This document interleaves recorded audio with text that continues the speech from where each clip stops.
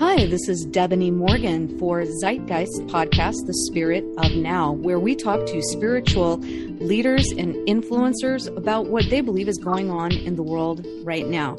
Today, we're not talking to one, but four terrific wisdom teachers here in Atlanta. And we're speaking to them because they are the teachers for our Mystics series, where we talk about the mystic side of several different traditions. And I'd like you to meet them and get to know a little bit more about what they'll be presenting in the workshops, but also exciting things of understanding other traditions' way of looking at the world. So with us today, we have Kamal Kouroukou, who is a lifelong Sufi and will be teaching our workshop on Muslim spirituality and specifically Sufism. We have Mitch Cohen, Rabbi Mitch Cohen, who is obviously of the Jewish faith, but would consider himself more of a perennialist. Mitch is going to be talking about Kabbalah and the mystic insights that we can take from that. Carl McColman is with us, a very renowned Christian spiritual teacher, although Carl is educated and practiced in other traditions as well, and considered an expert on Christian mysticism. And we have Steve Gold, who is interestingly raised Jewish and very informed in that tradition, but also very practiced and expert in the Hindu Vedanta tradition. And we're going to be talking about yoga and the meditative side of that in his workshop. So guys, if there's anything you'd like to add to your introductions, just go ahead and jump in there as we begin. But I have a question for each of you, and that is based on a conversation that Kamal and I had a while back. And he asked the what a perfect wisdom teacher question to ask. And he said, Debony, how are we going to do a workshop where we talk about things that you can't really talk about? How do we, let me pass that to y'all. How do we talk about the ineffable? How do you do a workshop on something that is gained from practice and insight?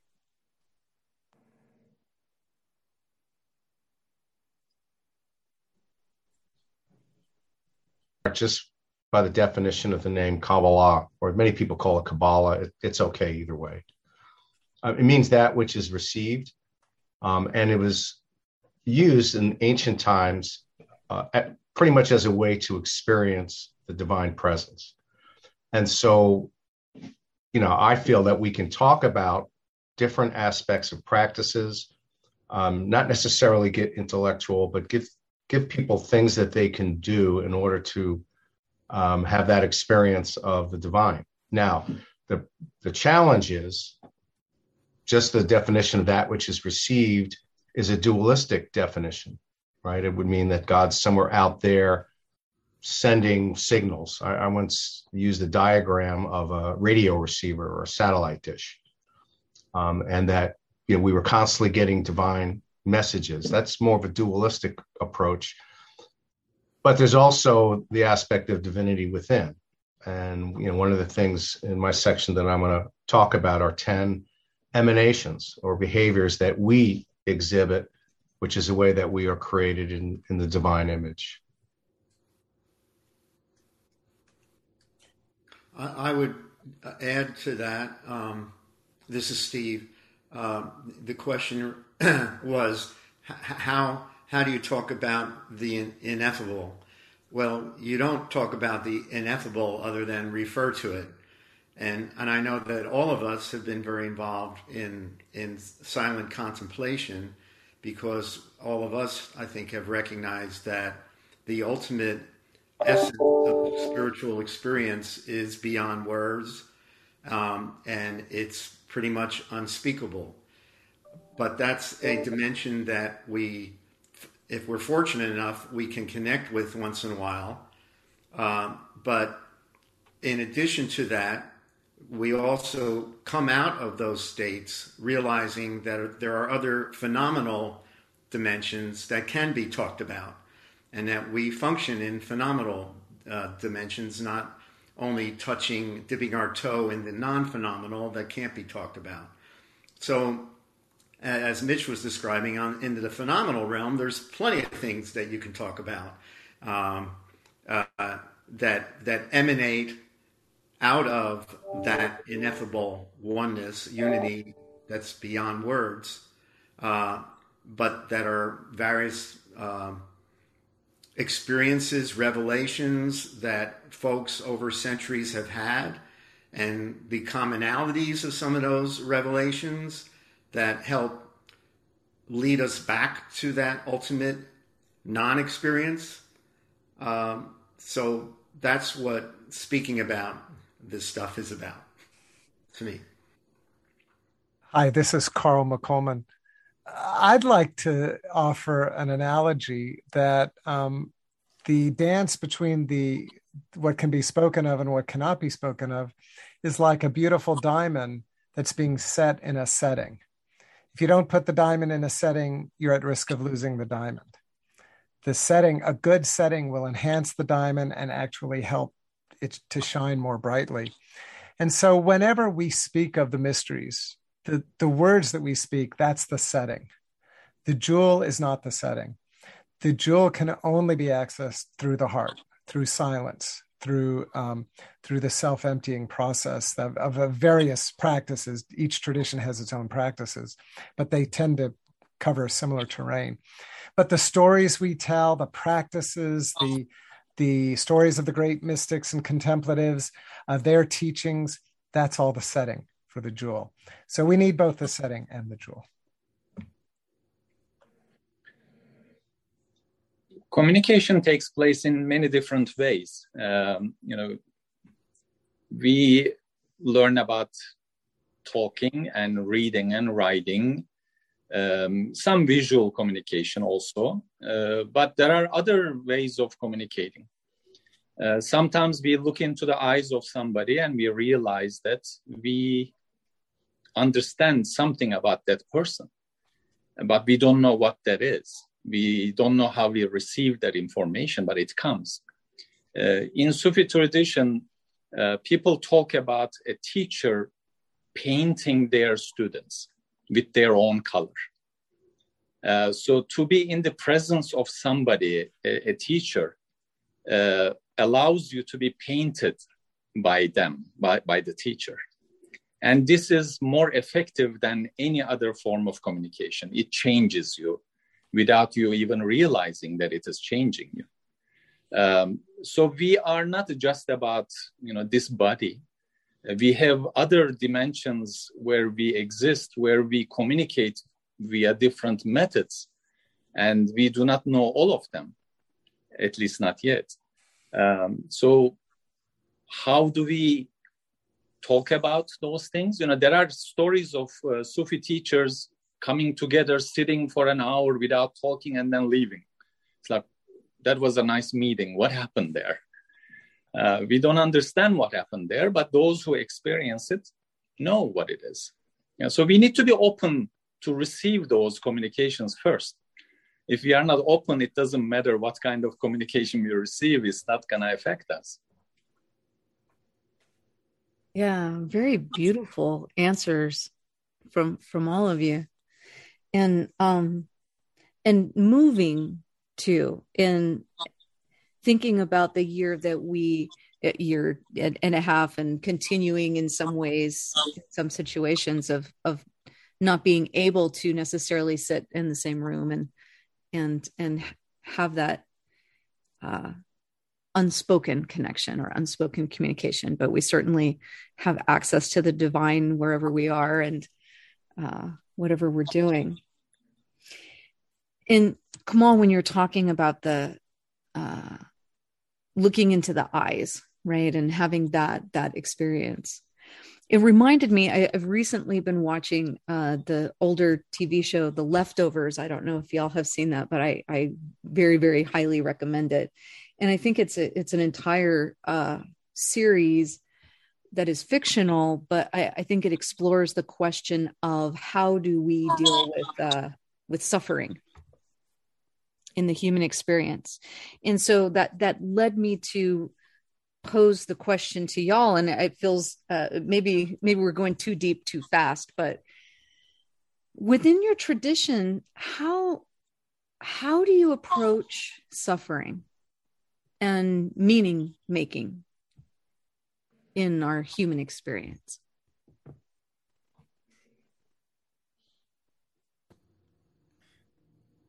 Well, I'll go ahead and jump in since I teach out of the Christian tradition, where the central event is a man being put to death in a very brutal and grisly way.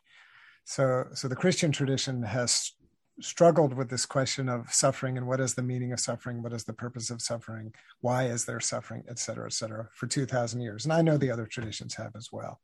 So, but just to look at the Christian spin on it, first of all, suffering is not something that we should, stand up and clap about. Suffering is painful. It's painful. It's devastating, and yet there can be meaning in suffering. There can be a way to kind of situate our suffering in a larger story, a larger kind of way of seeing the world. And so, to use kind of the traditional language, suffering can be redemptive. Suffering can actually bring value or bring meaning or bring purpose in.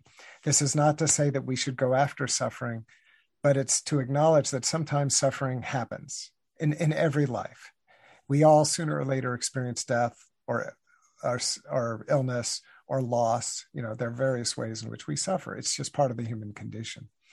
And so the idea is to access, again, to follow on your first question, Devani, to access that ineffable relationship with the mystery, call it God, the divine, whatever language you want to use, but to access that profound relationship as a way of, number one, making sense of it or suffering, number two, putting the suffering into a larger context, and then number three, even learning from the suffering and responding to it. For example, I would say one of the teachings of suffering is that we are all responsible for working together to minimize or eliminate suffering. And that's why there's such a strong justice tradition in all of the mystical paths. We work for justice because we fight suffering. So. I'll go next. This is Mitch again. It's a great question. In the Jewish tradition, suffering is accepted as just part of being alive. It's not anything to be avoided, nor to use spiritual bypassing, to walk around, if you will. And I think of two texts. One of them, I don't remember the number, but it's Deuteronomy. I put before you life and death, choose life. And then the other one is Isaiah 45. I form the light, create darkness, I make peace and create evil. And we've always kind of referred to those texts from a non-dual perspective, and that it's all in the whole enchilada of being alive. There's good in life, there's evil in life, and that's just part of it. And the paradox is to be accepting of pain and suffering. Doesn't mean you have to like it. It means you have to accept that you will pass through this dark night of the soul. Of course, then there's the book of Job, which I, for years, hated the end of, because he was pretty much told at the end is, "Hey, stop complaining. What did you do? I did all this stuff. You went through all this stuff."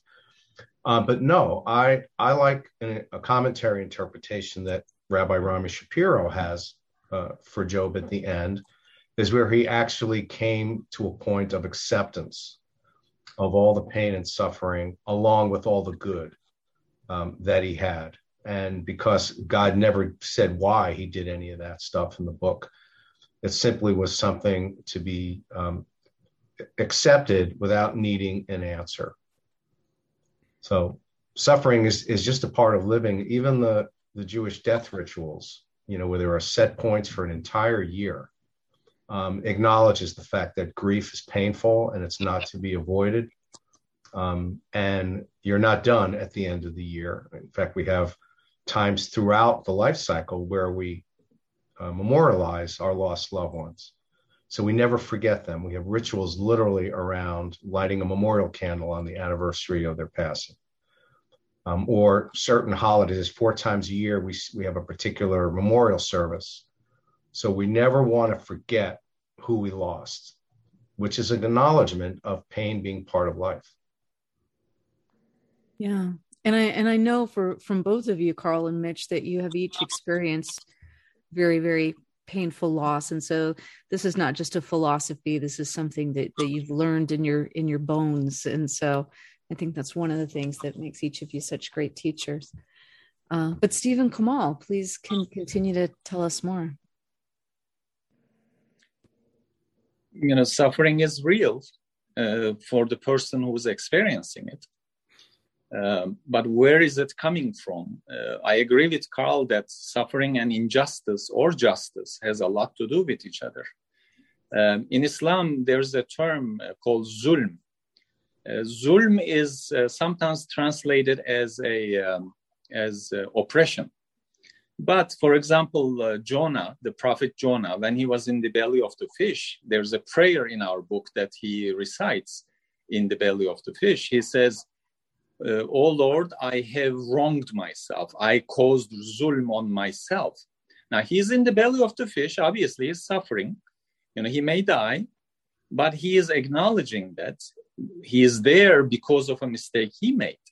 And he acknowledges that this suffering was caused by his doing. And this doesn't mean that suffering always comes that way. Sometimes suffering is caused by other people's injustices. Your neighbor is an unjust person and then you suffer. So human beings do cause suffering to each other, definitely. But we also have to have a little perspective. For example, when my daughter was a baby, 3 months old, I took her to a doctor and they stabbed her in her leg with a needle and she cried. She was suffering. But I did it for her benefit so that she wouldn't get sick later on. So, for example, right now, my daughter is in school. We lock her up in a building that she cannot leave. And not always she wants to be there, she wants to get out. But we force her to go to this place called school. And she suffers because of that. But at the same time, she learns something. So we have to have a perspective, and we don't necessarily have the right perspective at the moment of suffering. Sometimes when we are out of it, we may say, well, that was a blessing. I didn't realize it at the time. So we have to be cautious because what happens is when we are suffering, sometimes we go overboard and blame God. In reality, it is either us or another human being, or maybe it is a lesson that we needed to learn. We don't know the final result. As my father used to say, he would say, wait until the end of the movie. Don't be so quick to judge things. But suffering is real, and it is our responsibility as human beings to prevent suffering for other people as well as ourselves. God does not will suffering. He didn't want us to suffer. He's a merciful God. So if there is any suffering in my life, I have to take a look at myself. Where did this come from? Am I learning anything from this? But of course, talking like this, one needs to practice humility, because the person who's suffering, you have to be humble about this and acknowledge that they are suffering. It is real. So it is not easy. But in this life, what is? Yeah, good point. Good point. So this is Steve. I've heard a lot of threads running through the discussion so far, perspectives, dimensions. I'm supposed to be representing at least partly the Vedantic view, and I don't think I'm an extreme Vedantist. But there is certainly a general strain of viewpoint in the Vedanta worldview that suffering arises out of our sense of separation from oneness.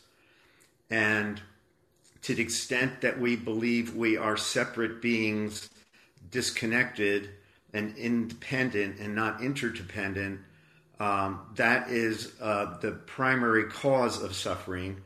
And the solution is to reconnect, realize, come to a deep, not just a intellectual acknowledgement, but a whole body, whole spirit, whole soul connection with that oneness that mercifulness, that love that generates all of life, and that is the ultimate solution. But while we are still suffering beings, the sense of perspective that I've heard, the dimensions, there is always, Vedanta would posit it at minimum, there is always a dimension where there is no suffering. And it is worthwhile to have a sense of that and connect with that and realize that it's part of your total being.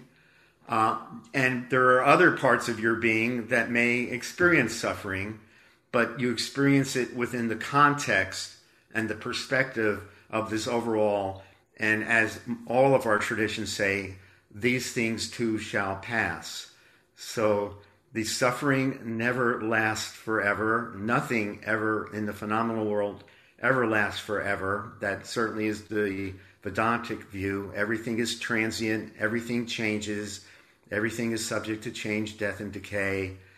And seek that which does not, where moth and dust doth not corrupt, to borrow from the Christian tradition, which Vedantists often do. Beautiful. Beautiful, guys. Well, here's another question, and it might be connected to what we were just talking to. In each of your traditions, what does spiritual maturity look like? You go first, Kamal. You're giggling more. I'll let you know when I find out. I was going to say the same thing, Kamal. We'll say more about that, guys. Why is it not a rubric? I want to share something. I've seen the Dalai Lama a few times now. And the best answer to your question is what somebody asked him and how he answered it. The questioner said, Your Holiness, what's it going to take for us to get to such an enlightened place that you are? How much practice did you have to do? And if any of you've ever seen the Dalai Lama, he giggles like a little kid. And he just giggled for about 30 seconds. And, the whole audience started laughing with him. And he finally said, I don't know. I'm not there yet.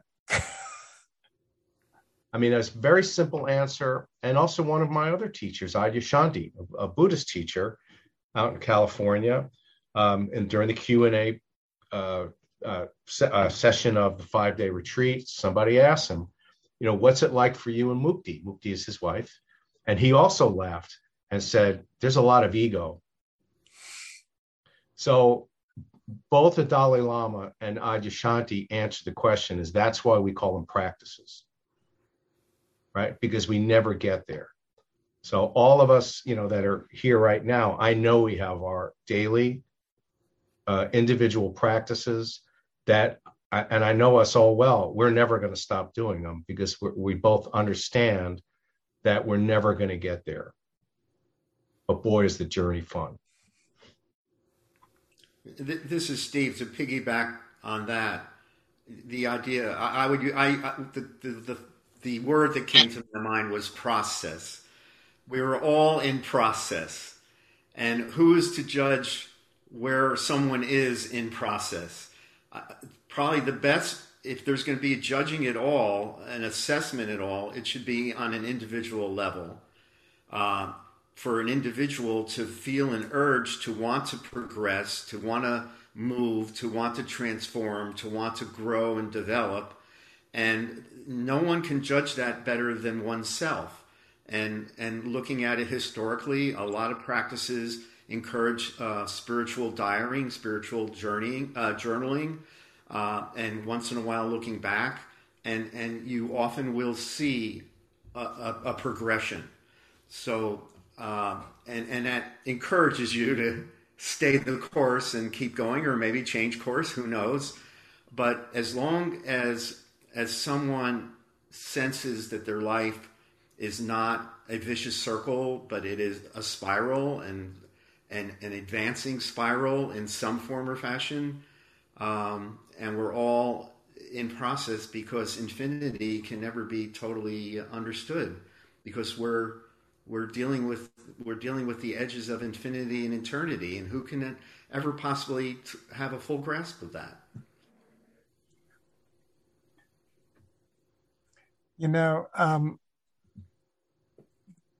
Jesus said, "Become like little children." And so when Mitch was talking about the Dalai Lama, that's all I could think about, and yeah, it's kind of like the most advanced among us tend to be the giggliest. They smile a lot. Think about all the statues of the laughing Buddha that are out there. Ramakrishna, out of the Indian tradition. There again and again and again, it just seems, or Rumi, and Shams, there's just this delight and this playfulness and this kind of lightness that seems to be the marker. So we're entering into the realm of paradox. It's like, in order to become a master, be like a kid, be silly and playful. It's like, well, wait a minute, this is serious stuff here. Of course it's serious stuff, which is all the more reason why we need to be silly and playful and have fun with it, and find joy. Joy is the second fruit of the Spirit, second only to love. So, so it's I don't, the program is, there is no program. It's like we're invited, and Mitch mentioned the practices. I mean, the practices are really important, but even there, once in a while, the practices you can contribute up too, so it's having this kind of non-attached relationship to all of it, but then always going back to, am I cultivating love? Am I cultivating joy? Am I cultivating peace? Am I cultivating compassion and kindness towards, my fellow human beings? Those are the questions, and guess what? The most enlightened person has bad days. Jesus cursed a fig tree. Okay. It happens. And so, so every now and then we fall flat in our face. Boom. We end up in the belly of the fish. But then the fish throws you up. You have another chance. So fish barf. That's the answer to the question. I like to frustrate some of my friends are fundamentalist atheists. Always fun to have conversations with. And so they're like, "Oh, what's your religion?" I was like, "My religion's not knowing." All right, where do we want to go with that, right? I love what Swami Beyondananda said, that, you need to be a fundamentalist, which means you put the fun before the mental. I hadn't heard that one before. That's great. Put the fun before the mental. So. And Bethany, I think everybody here knows Garrett. He has a saying. He says, when he's talking to people who do not believe, he says, "Tell me about this God that you don't believe in. I think I don't believe in him either." Right. People reject things they don't like, but is this real? Yeah. What is it that they are rejecting? Yeah. Well, and I think a lot of, at least from my own experience, when I come up against somebody who wants to have an argument with me in that arena, it's usually somebody who's been wounded by other people who are spiritually immature.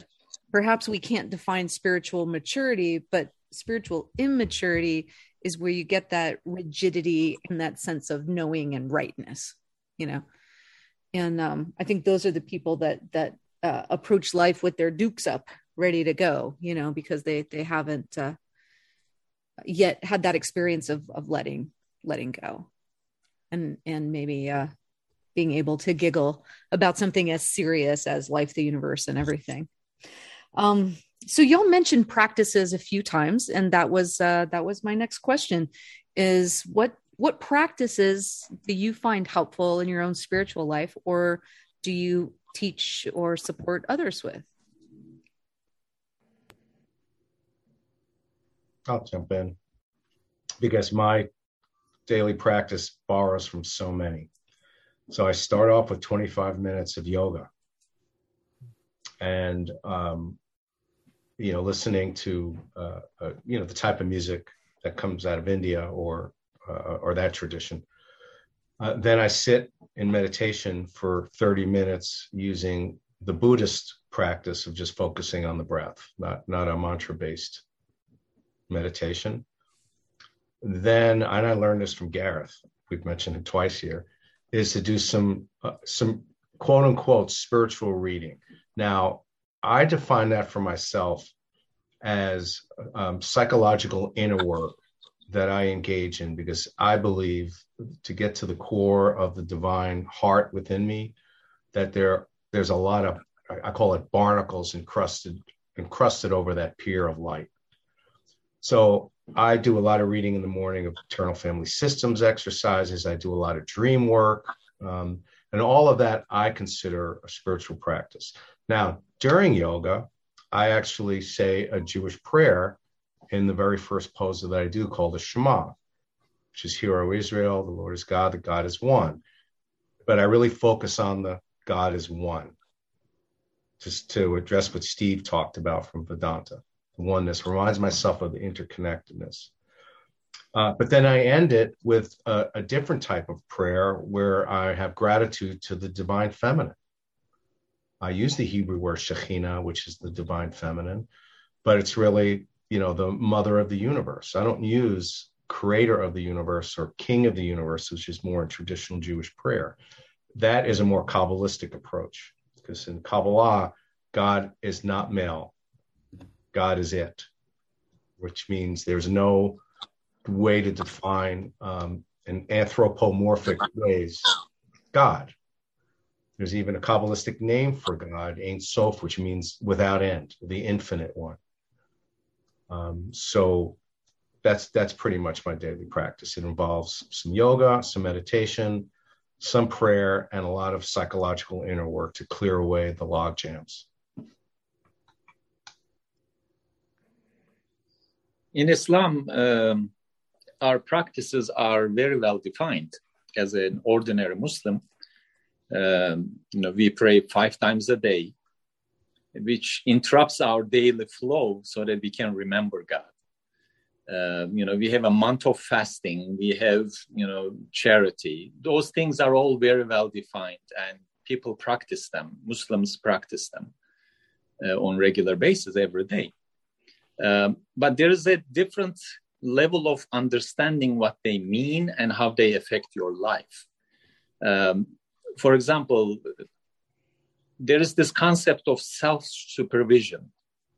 That means being aware of what you are doing at all times. Most of the time we make mistakes when we forget where we are or who we are dealing with, and what we are doing, what we are saying. We make silly mistakes. So one of the things which is very difficult to practice is, be aware of what you are doing at any moment. Okay, I am about to do something for a customer, or I'm about to talk to this person. What I am saying is going to affect them, and God is watching me at this moment. Should I say the words that comes out of my heart, or should I say the words that comes out of my anger? I have to be aware of what I am doing, and that will allow me to control that thing we call ego, which is very difficult. But discipline helps. I mean, praying 5 times a day, for the entire life, it puts you in a frame of mind of, I have discipline in my life. I have to control my anger. I have to control my desires, which is very difficult. Self-awareness. And another thing is seeking sincerity in everything we do. Run away from fakeness. Just be true in everything you do. Then I think what happens is all the dirt, all the unnecessary junk will clear out of your system, and then you will be ready to receive some gifts from the merciful Creator, who's going to shower you with all kinds of exciting things, only if you are ready to receive them.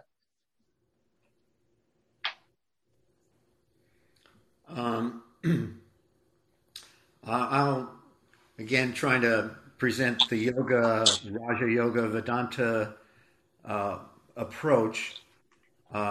There's 2 overarching themes, And one is things that we can do on a mortal level to the extent that we have a sense of separation and a sense of separate identity, to address the body that we appear to be inhabiting and the emotions that we appear to be experiencing and the mental machinations that we all go through and the breathing that we all breathe, and all those things can be addressed. And there are disciplines, as Kamal, the term that Kamal used, there are disciplines, there are methods, there are techniques, there's practices to address all those different aspects, starting with the outer physical shell, body.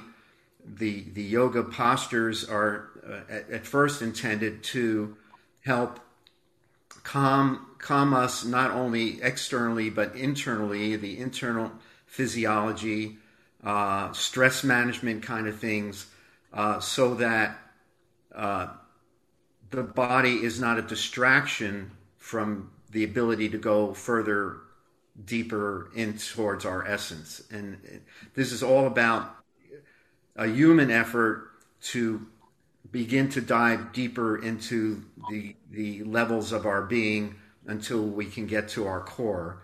And having an understanding of all those different levels and practices that address those different levels is helpful to clear away the barnacles, the obstacles, calm the being down, so that the other main point that Kamal was pointing to, without, he didn't use the word, but the word that is often used is grace. There's something beyond human effort that can dawn on us, but the effort helps prepare us for that dawning. So, the dawning is like that jewel coming to rest in the setting. The effort is creating the setting, and if you do enough work, in my tradition, they always teach, if you do the work, you do the discipline, you do it seriously, you will receive the gift. But you can't even really conceive of what that gift is, but it will come. Grace will come, a dawning will come. Just be open to receiving, and it will come. So there's the descending grace, and there's the ascending effort, mortal, physical effort. And well, in both the Jewish tradition and the yoga tradition, the merging of those two forces are the two triangles that make up what is called the Jewish star, the six-pointed star, but is a significant image in the Vedanta yoga tradition of the heart. And that is the merging, the balancing of those two basic energies, the upward triangle and the downward triangle, and where they achieve their harmony and equanimity and the opening of the heart. That's beautiful, Steve. I didn't realize that symbolism. That's really neat to learn that. Carl, how about you? Yeah, in the Christian tradition, of course, there are so many different schools of thought and different perspectives. And I'm going to kind of dodge the question about what my own practice is, mainly because I'm such a contemplative slacker anyways, but to look at kind of the tradition as a whole, I think you can identify kind of 7 key practices that show up again and again and again. And I would imagine there are corollaries in all of the other traditions as well. But in the Christian tradition, you certainly see an emphasis on prayer, this idea of self-disclosure in the face of the divine mystery. You see an emphasis on meditation. And traditionally, Christianity defined meditation as content rich, meditating on the mysteries or on the virtues or on the practices. Then there would be contemplation, which is really using the imagination to kind of enter into this imaginal space, this magical space where anything becomes possible. Then the most radical form, the practice of silence itself, moving into what, again, meditation as it's popularly understood, but also this idea of what we would call centering prayer, moving into the silence deep within one's own being. Then what many people today might call mindfulness, in the Christian tradition would be called practicing the presence, practicing the divine presence. So learning to find the divine in all things, there are techniques for that. Then humility, and humility is a dirty word to a lot of people, but it's not humiliation. Most people, when they hear the word humility, they think humiliation. But in the classical contemplative tradition, humility is about self-forgetfulness. It's about not being too wrapped up in yourself, this willingness to let go, this willingness to be reconciled, to forgive, to set the ego aside. And then finally, the seventh dimension, would be the traditional name is almsgiving, but I would call that generosity, hospitality, being of service, working for justice, similar to in the Jewish tradition, tikkun olam, this idea of repairing the world. So those are kind of like the 7 core practices, and almost every mystical teacher in the Christian tradition tends to hit on most of those cylinders. Obviously, different ones, different schools emphasize different aspects. Ignatian spirituality, which I'm very steeped in, is all about the imagination. So it's that contemplative strand. But the Cistercian Trappist, which I'm also steeped in, is much more about that radical silence. So that's almost like Tibetan Buddhism and Zen Buddhism. They're both Buddhism, but they're 2 different strategies. And you certainly see that in the Christian contemplative tradition as well. Yeah, absolutely. And I just love that they all touch on the same basic principles, right? This idea of the traditions that are the same threads woven into different images. So lastly, we only have a few minutes left, but can each of you tell us a little bit, what will be the gifts of your workshop? When somebody signs up, what can they expect to gain from spending their time with you?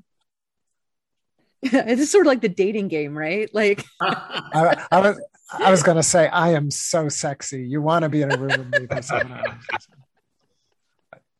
And I would say, forget sexiness. I'm guaranteeing instant enlightenment. Nothing short of instant enlightenment will suffice.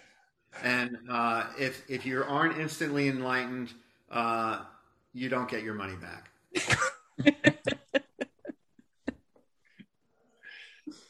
I think, my session, they're going to come out learning a lot about Jewish humor. No, in all seriousness, what I hope people would walk away with is particularly the last portion of the class when we do some chanting, both using a drum, and I'm going to bring my harmonium in and use that for a couple of chants, that they realize that music is the universal language of the soul. And just the feeling that hopefully they leave with from having that experience will touch their hearts, not because they sat through a class on Kabbalah, but that they got to, in community, do some things that they may not have done before, or maybe learn some things about how to embody the divine presence in the body, because we're going to do a meditation around breathing in the Yud-Hey Vav-Hey, the unpronounceable, ineffable name, as we started off with, breathing literally that into the body. And then also breathing in the 10 emanations into the body. And so hopefully they walk away, using that to enhance their own spiritual practice, regardless of what religion they are. Sounds good. While it may be, obviously this is a class, so there will be some information, but you can get information anywhere. Mm-hmm. There's a saying of our prophet, peace be upon him. He says, when people gather and remember God, God sends these angels, and these angels surround the group, and they put their wings of mercy on the group. And then the people in this group start feeling this sense of tranquility and peace, but they don't know where it's coming from. So I do not guarantee anything. I don't know what it is going to be like. If as a group, whoever shows up that day, if as a group we can be present in that moment, and if we can open our hearts and remember God and perhaps feel close to him, or at least have the desire of closeness in our hearts, I'm hoping maybe some angels will show up And then we will feel the peace that comes with them. But obviously, I'm not in charge of them, so I don't know. But what I'm hoping is, I hope to wonder, whoever shows up in that class, I want to sit and wonder, and I want to feel the desire to get to know God better. And if we have the desire, maybe he will show some part of himself to us, if we are ready to receive, and if we are perhaps a little insistent that we want to know. But who knows what will show up? Yeah, good point. You'll have to show up and see, right? Debony, one thing I would also want to say, speaking out of the Christian tradition, is that I think, so many people are familiar with kind of the external face of Christianity, the institutional face of Christianity. And people are conscious of how the external face of Christianity has a shadow side. Absolutely. It has sometimes caused some terrible things in history. And what I would hope is that by introducing people to the contemplative and the mystical dimension within Christianity, that they will be able to appreciate that wisdom tradition and how it's not the same thing as the external institutional dimension, and that you can have an appreciation for one even if you are critical of the other. So that's certainly one piece of what I hope to bring to the table. And then I just have to echo Kamal. We're just there to be present to divine love, and divine love will lead us however we are led. And so we'll have an adventure. This is Steve. I'll add to my smug first response with a little more detailed about my content. The general overarching path of yoga in this tradition, stemming from India, is to become familiar with oneself. And it goes back to the Delphic maxim about know thyself, and knowing yourself on all levels. So certainly part of what we'll be addressing is getting a framework for familiarity of what we are really composed of, starting with the body, going to the breath, going to emotion, going to mind, and going beyond mind to realms, dimensions beyond mind, and creating a framework for that.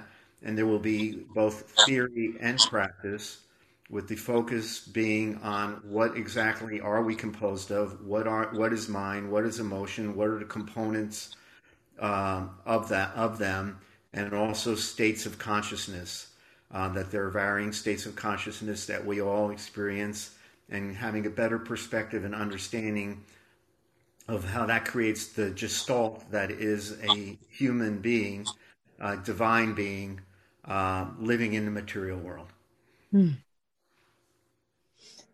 All right, guys. Thanks so much for your time to speak to me and one another today. It's neat to have you all in one place on my Zoom screen here, and it is going to be even. Do a screenshot. Oh, I should. Yeah. It's really going to be delightful for the people that are able to meet you for your workshop. And of course, all of them will be recorded. So if you're unable to make a particular date, but you can't resist hearing the wisdom that these gents have for you, then you're welcome to sign up for the entire series, and you will get recordings of anything that you're not able to attend in person or on your Zoom screen.